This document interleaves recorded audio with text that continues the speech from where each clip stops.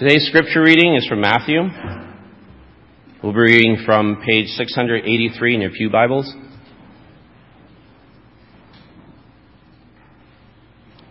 We're reading Matthew 5, verses 13 to 16.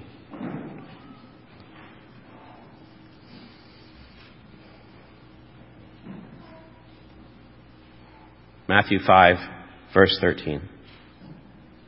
You are the salt of the earth. But if the salt loses its saltiness, how can it be made salty again? It is no longer good for anything except to be thrown out and trampled by men. You are the light of the world. A city on a hill cannot be hidden. Neither do people light a lamp and put it under a bowl.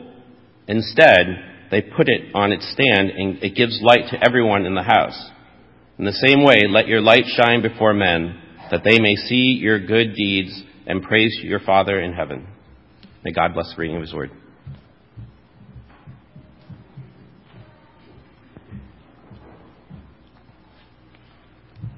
Morning, everyone.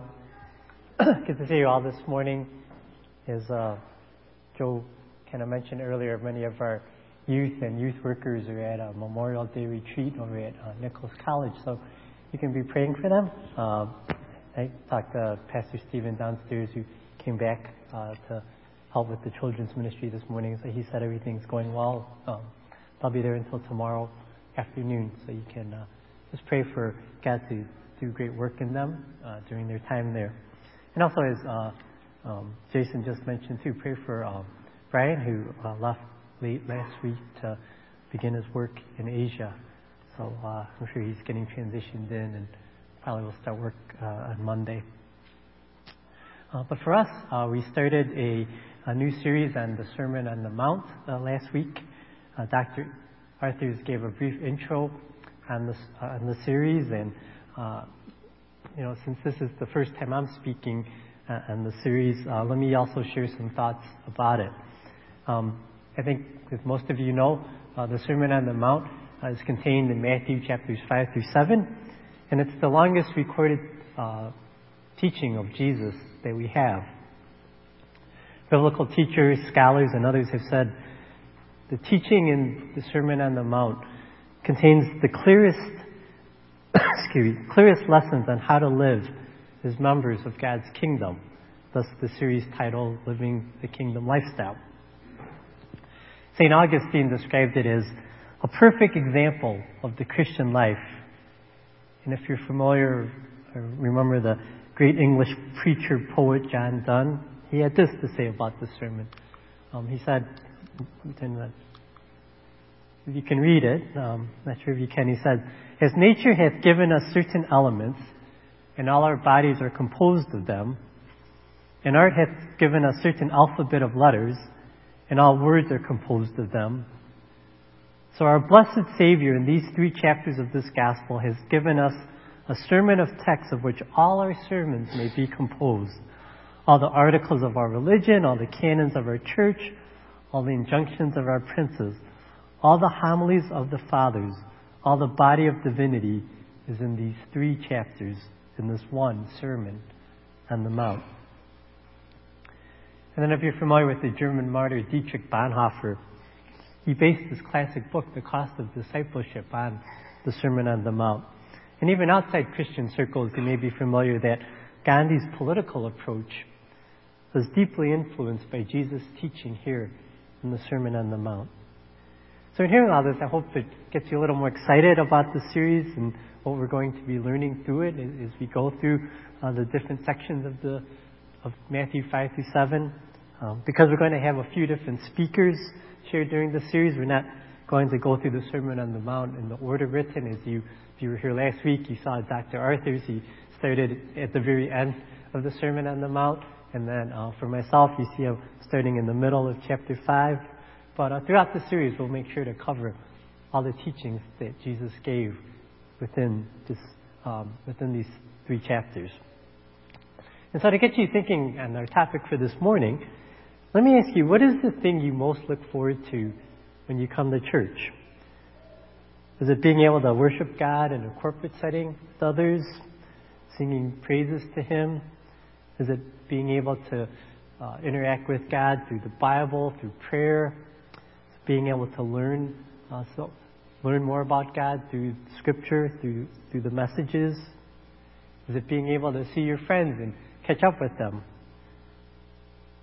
And even how about during a normal week? What is it that you look most forward to? Is it spending time with your family, going to your small group, seeing your friends there? Maybe some of you go and play Frisbee every Tuesday or Sundays, and that's what you really look forward to. Getting together with friends to eat, hang out. If some of what I said rings true, I think Jesus in this short 4-verse passage tells us that there's much, much more than this. As you heard from our scripture reading, Jesus tells his hearers that there are two things, salt and light. So let me speak briefly to elaborate on what each symbol means. So when you think of salt, probably for us the first thing that comes to mind is a flavoring agent. Emily and I were at a restaurant the other day, and we had a plate of French fries. And once we were there, once we bit into one, we could tell that this restaurant did not serve their fries unsalted, because we tasted it and it didn't taste that great. But once we took salt and sprinkled it on, man, the fries tasted great. Our son, he's starting to like salt. Before he wasn't really into seasonings that much, but now he whips out the salt shaker and starts putting salt on everything. So that's probably our first instinct, is to think of salt as a flavoring agent. But that's not what probably the audience back then understood when Jesus said that they were the salt. You know what this is a picture of? Maybe it's hard to see. Do you know what this is? Someone said it. I heard it. It's not just fried rice, right? It's salted fish and chicken fried rice. It's very, very nice home-style Cantonese dish for us.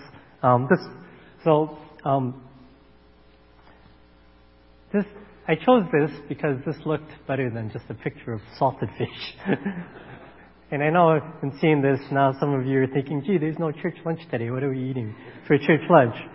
But anyway, the point of this is that salt was mainly used back then as a preservative. There were no refrigerators. I mean, people couldn't even dream of, having what we have today. So the main function of salt was to be a preservative. Salt was rubbed into things like fish, like meat, to prevent decay and rot.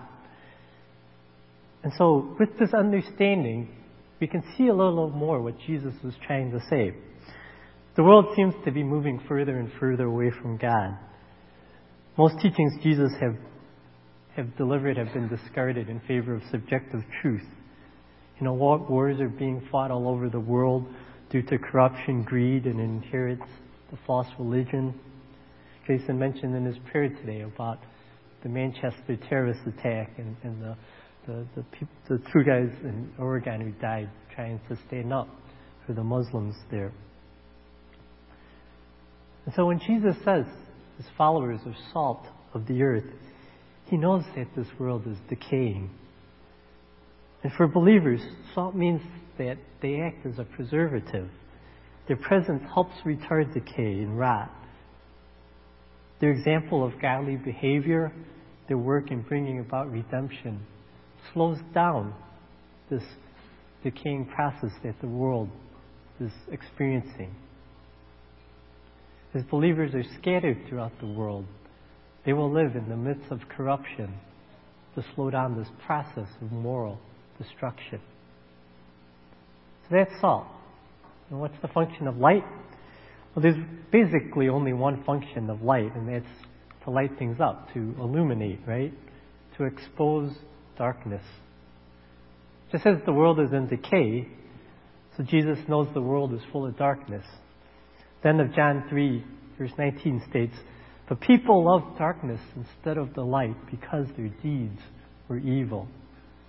So as followers of Christ, we are to help expose the darkness, the sin that is in the world, to call out evil, to bring light to injustice and immorality. And hearing Jesus say, "You are the light of the world," some of you may also recall that Jesus himself says in John that "I am the light of the world." So you may wonder, how can he be light, but we also are light? And it's not that Jesus has ceased to be light so that we are now light. He still is light, but he gives us his light. 2 Corinthians 4:6 says, "For God who said, 'Let light shine out of darkness,' made his light shine in our hearts to give us the light of the knowledge of God's glory displayed in the face of Christ." In other words, God flooded our hearts with his light, his truth, which is the gospel. And he's given us this knowledge so we can be bearers of this light to enlighten others. Jesus is still light, but he passed some of his light to us so we can reflect it to others. So Jesus, in a sense, is like the sun shining the light, and we are like the moons who just reflect God's light. We reflect the truth of the gospel. We reflect the truth of Jesus to others. And if you think about it, the images of salt and light kind of complement each other. The influence of salt may be more hidden, as it just kind of rubbed into the meat and just kind of disappears. But the light influence, it can't be hidden. It has to be visible. You can't hide light. Once it's lit, people see it. So hopefully this helps you with a better understanding of what Jesus meant by the salt and light images. Excuse me. If people asked you, like, what does Jesus mean when he says you are the salt and light, you would be able to explain it clearly to them. But it's also important to note that there are a couple of very important implications that go along with this passage. First, when Jesus says to his followers that you are the salt of the earth, you are the light of the world, these statements are emphatic. Note that Jesus didn't say become salt or become light, or he doesn't say use salt or use light. He says, no, you are the salt, you are the light. It's an inherent characteristic of a believer. So it's not a matter of whether you are salt or light. If you're a follower of Jesus Christ, you are one. It's more an issue of whether as salt, you are salty, and whether as light, how bright you shine. In the second part of verse 13, it says, "But if the salt loses its saltiness, how can it be made salty again? It's no longer good for anything except to be thrown and trampled underfoot." I'm not a scientist. I've never taken a science class in college, but I know many of you have, and you can probably confirm this or not. I've been told that salt really can't lose its saltiness because it's a very stable compound. So salt doesn't really become unsalty.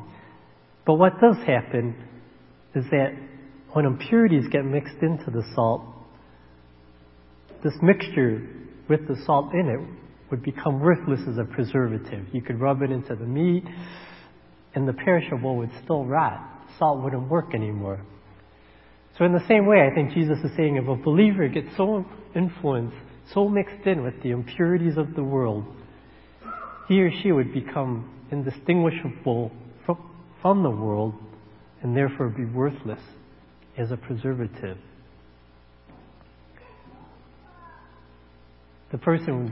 There's no use for the person.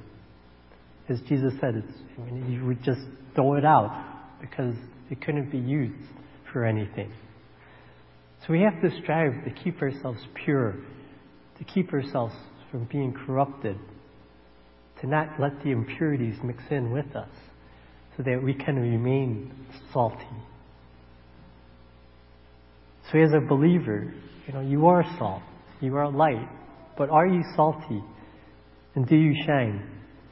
Related to this point, there's also the emphasis placed on this statement indicates the role we play in fulfilling God's purposes. If you've been attending this church for a while, you may recall the big story of the Bible that Pastor Chuck before he left, spent probably a year and a half going through. And remember the 3 promises that God originally spoke to Abraham. and that the third one still has to yet be completed, and that God's people would be a blessing to the nations, right? Jesus came to earth to complete his role in coming to earth, living a perfect life, dying on the cross, rising again, so that man could receive salvation. And now that Jesus is no longer on earth, we are his agents to carry forth this message of redemption, the message of salvation. So when Jesus says, you are the salt, you are the light, he's saying, you are my followers who will carry this message. You and no one else. If his followers don't slow down decay, if his followers don't carry forth the light, there will be no retardation. There will be no light that shines. The work won't get accomplished. This was his plan all along. He doesn't have a plan B. So we must recognize the weight contained in this statement that when we are salt, when we are light, we're bringing forth God's plan of redemption to the world, and there's no plan B. It's us. The second implication, which was somewhat just alluded to, is that the word you, when Jesus uses the word you, it's spoken in a corporate sense. We read you and we usually think of us individually, like you are the salt, you are the light, and we're like, okay, I am the salt, I am the light. But in the original language, the you is plural. Jesus is referring to the collective body of believers. I mean, it'd be silly if you think about it, if a person asks to pass the salt, and when you pass the salt shaker to him, he unscrews the cap, and he takes the tweezer out and pulls out one grain of salt, and he puts it on his meat. And you'd look and like, why did you do that? That will have no effect at all. So no, Jesus is telling his followers collectively, you are salt, you are light, we are salt, we are light. We must as a body be working to act as a community of redemption. Do we recognize that? As many of us come here every Sunday, do you look around and sense that we are working together as a community to be this catalyst of change that Jesus asks of us? It's not enough to come here on Sundays, catch up with your friends, and just see them as people whom you like to have fellowship with. It's not enough just to meet with your small group during the week and learn a little more about the Scripture and have fellowship and be content because you have this support group for yourself. We have to be challenging one another to work together and go out to be agents of redemption. And I know it's not an easy thing to do. Jesus tells us it's not going to be an easy thing to do.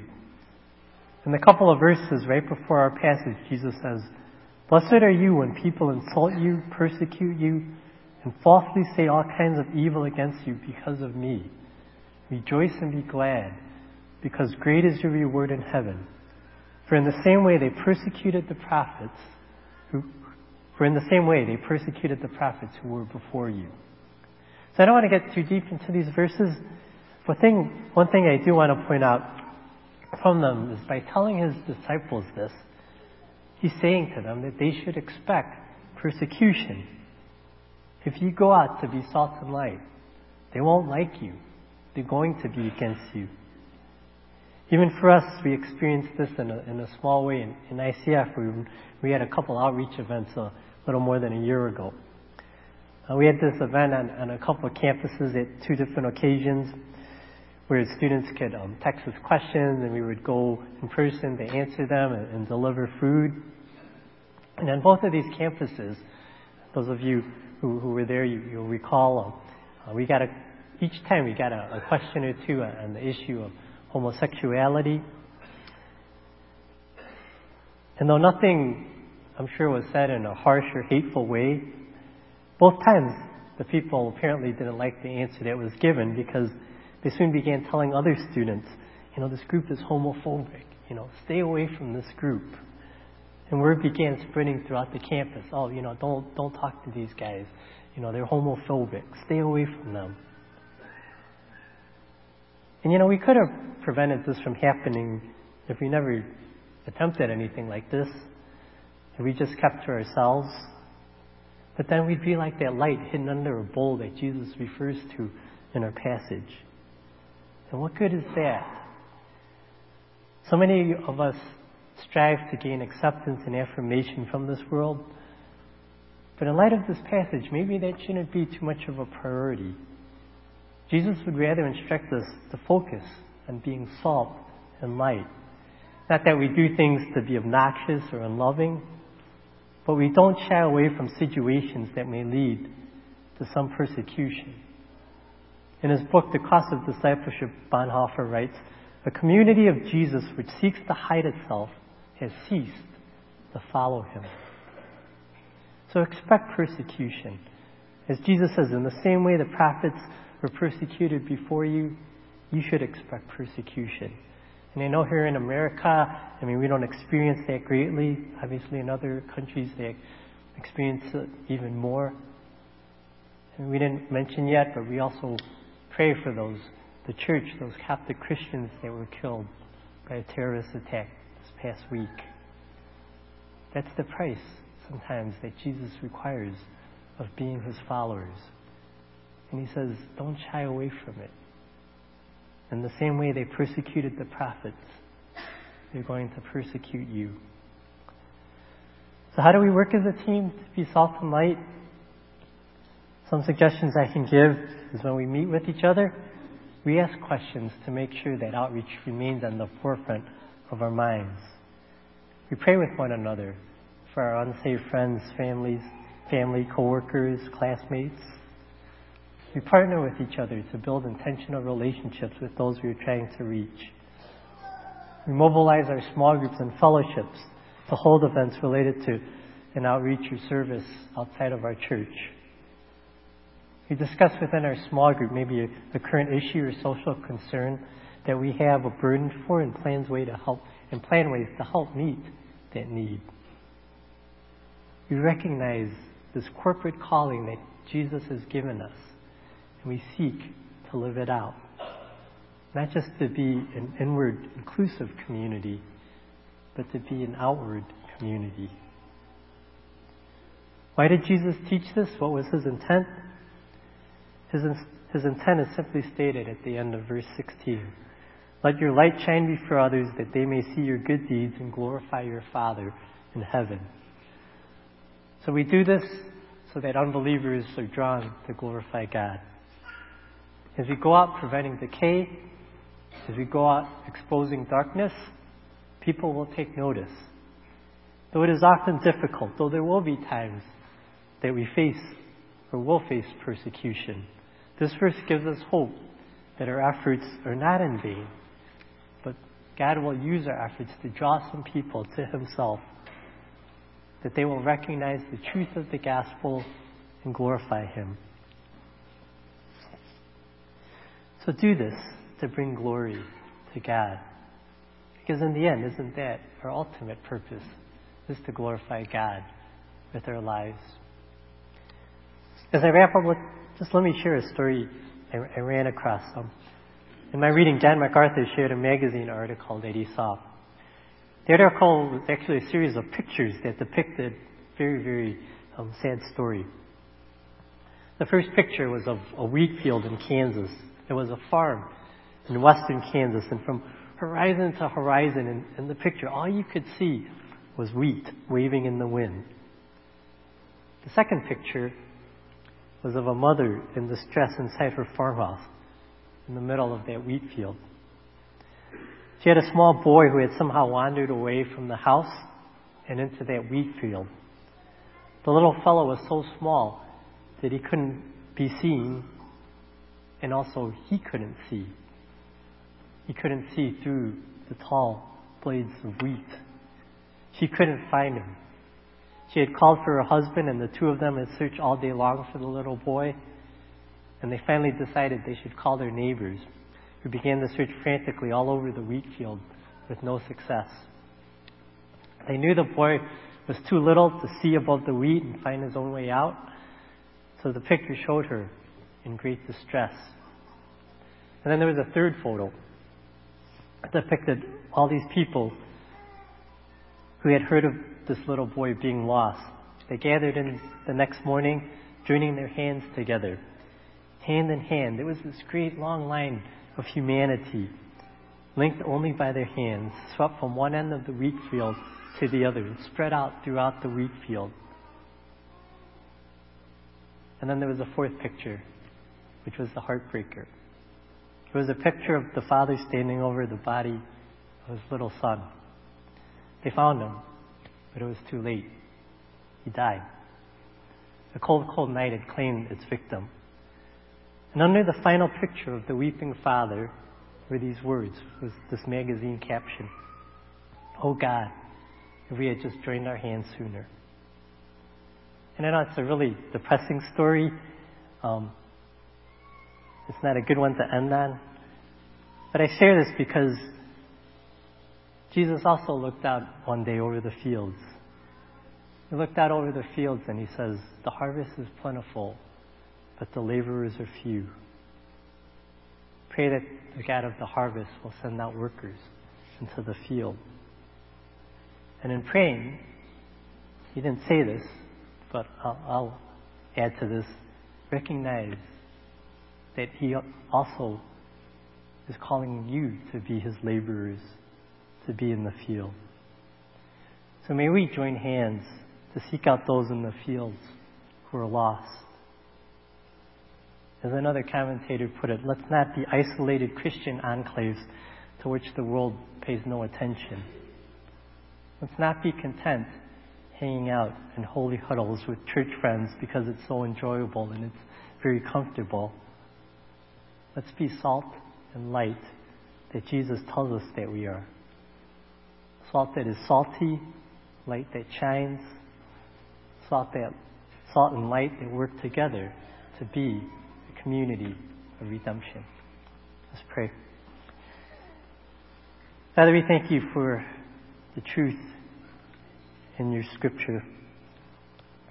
Lord, and we know the lessons that we find in them are not often easy, but Lord, that's not your point to necessarily make it easy for us, but you seek to challenge us,